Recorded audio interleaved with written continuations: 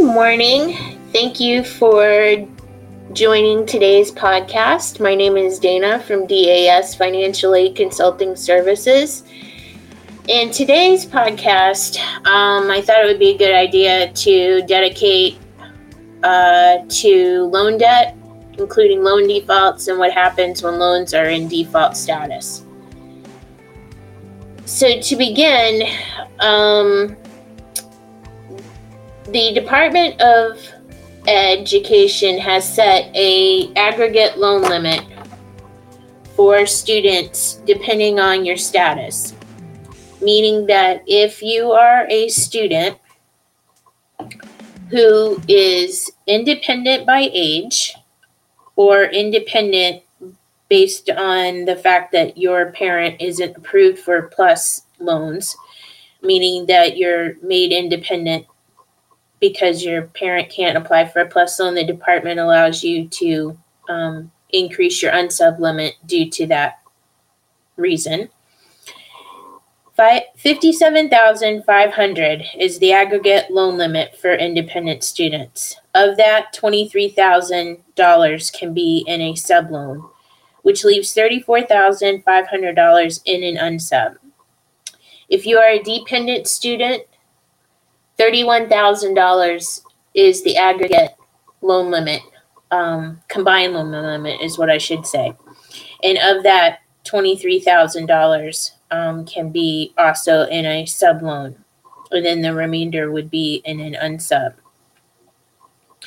If you are close to reaching your maximum aggregate loan limit, what will happen is your file will be flagged with what we call a C code, and it'll appear next to your estimated family contribution on your ISER.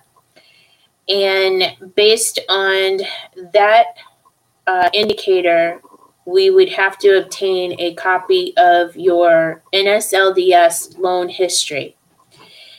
That will tell us what has been received in loans, and then we'll be able to calculate your remaining eligibility. You will not be able to receive additional loans until you pay down the loan debt. And as you can probably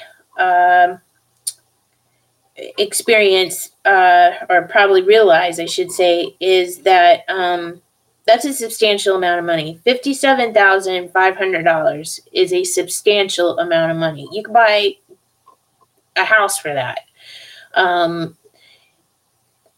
Saying that you could put a substantial down payment for a house, but it's a lot of money and you can't write it off. In last week's podcast, we touched briefly on bankruptcy, and if for some reason you find yourself in a situation where you have to file bankruptcy, the loans that are designated as student loans on a bankruptcy petition will not be discharged. And the reason for that is because the loan money that was generated for you is from taxpayer money. So taxpayer dollars, it's not going to be discharged, that debt. So having said that, if you end up not paying the loan balance, there are quite a few things that can happen. Not only can it affect your credit rating adversely, it can also affect the school that loaned you the money. And it is up to the schools to also have their own systems in place with regards to delinquency rates and maintaining that they don't stay in delinquent status or end up in default status. Because if they do, and there's a certain percentage limit of loans that if they end up in a default status or delinquency status, it'll affect what the department calls the cohort default rate for the school. And if it goes over the certain percentage, the school will then no longer be eligible to participate in the department's Title IV program, which means that the students that are attending there would not be able to benefit from that money in order to pay for school. So, having said that, it is on the student to know that when you are going to school, how much it's going to cost you at the end of it. There's a lot of talk nowadays about millennials who are deep in student debt. And while some situations, when you're going through life, happens and you decide and you're making decisions, the decisions that you make have repercussions. So that's just how it is. And if you ended up going to a school that was pretty expensive and now you're not able to make the loan payments for whatever reason, again, it's not only affecting the school, but it's also affecting your credit history. So the best thing to do is to get scrappy and find the money that you need in order to pay the student loans back. On a personal note, when I went to school, it took me 10 years to pay back the loans that I took out for a certificate program. That was just the situation that I had, but I ended up paying the money back. And again, not paying the money back is not an option. And not only will it prevent you from doing things that you may have wanted to do down the road in your life, such as purchasing a house or purchasing a nice car, again, that all will affect you.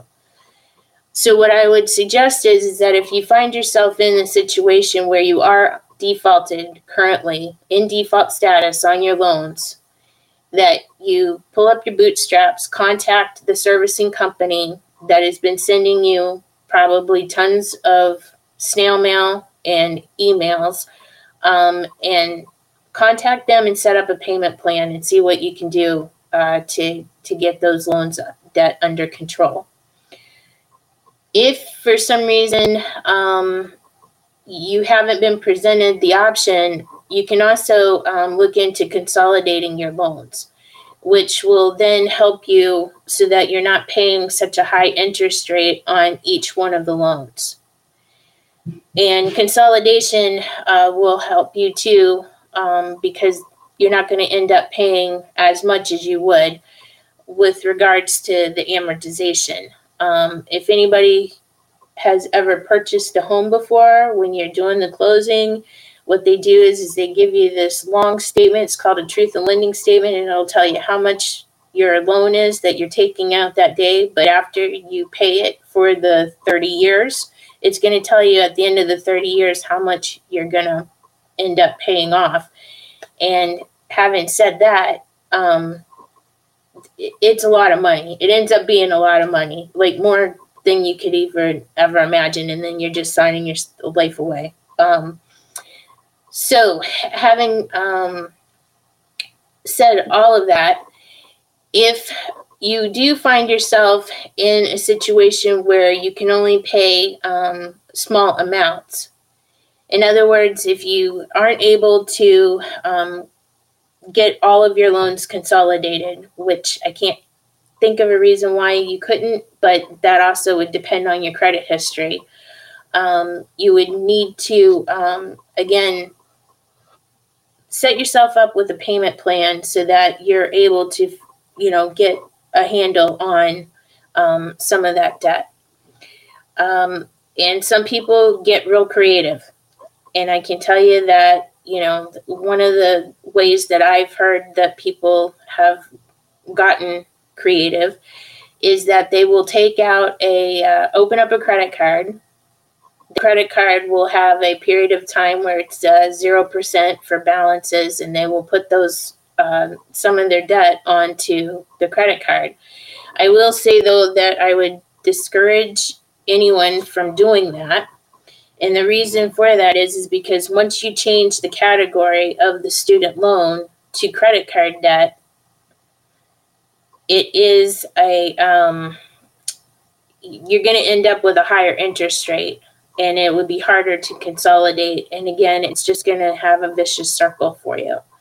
So I would highly recommend, again, that you just keep a handle on, how much it's costing you. And if you find yourself in a situation where at the beginning, when you enrolled into an institution, that you were able to afford it, but then life happened and you're no longer able to afford it, then you need to recognize that fact and maybe transfer to another institution where you can finish your program and be able to be a little bit more comfortable about that with your expenses.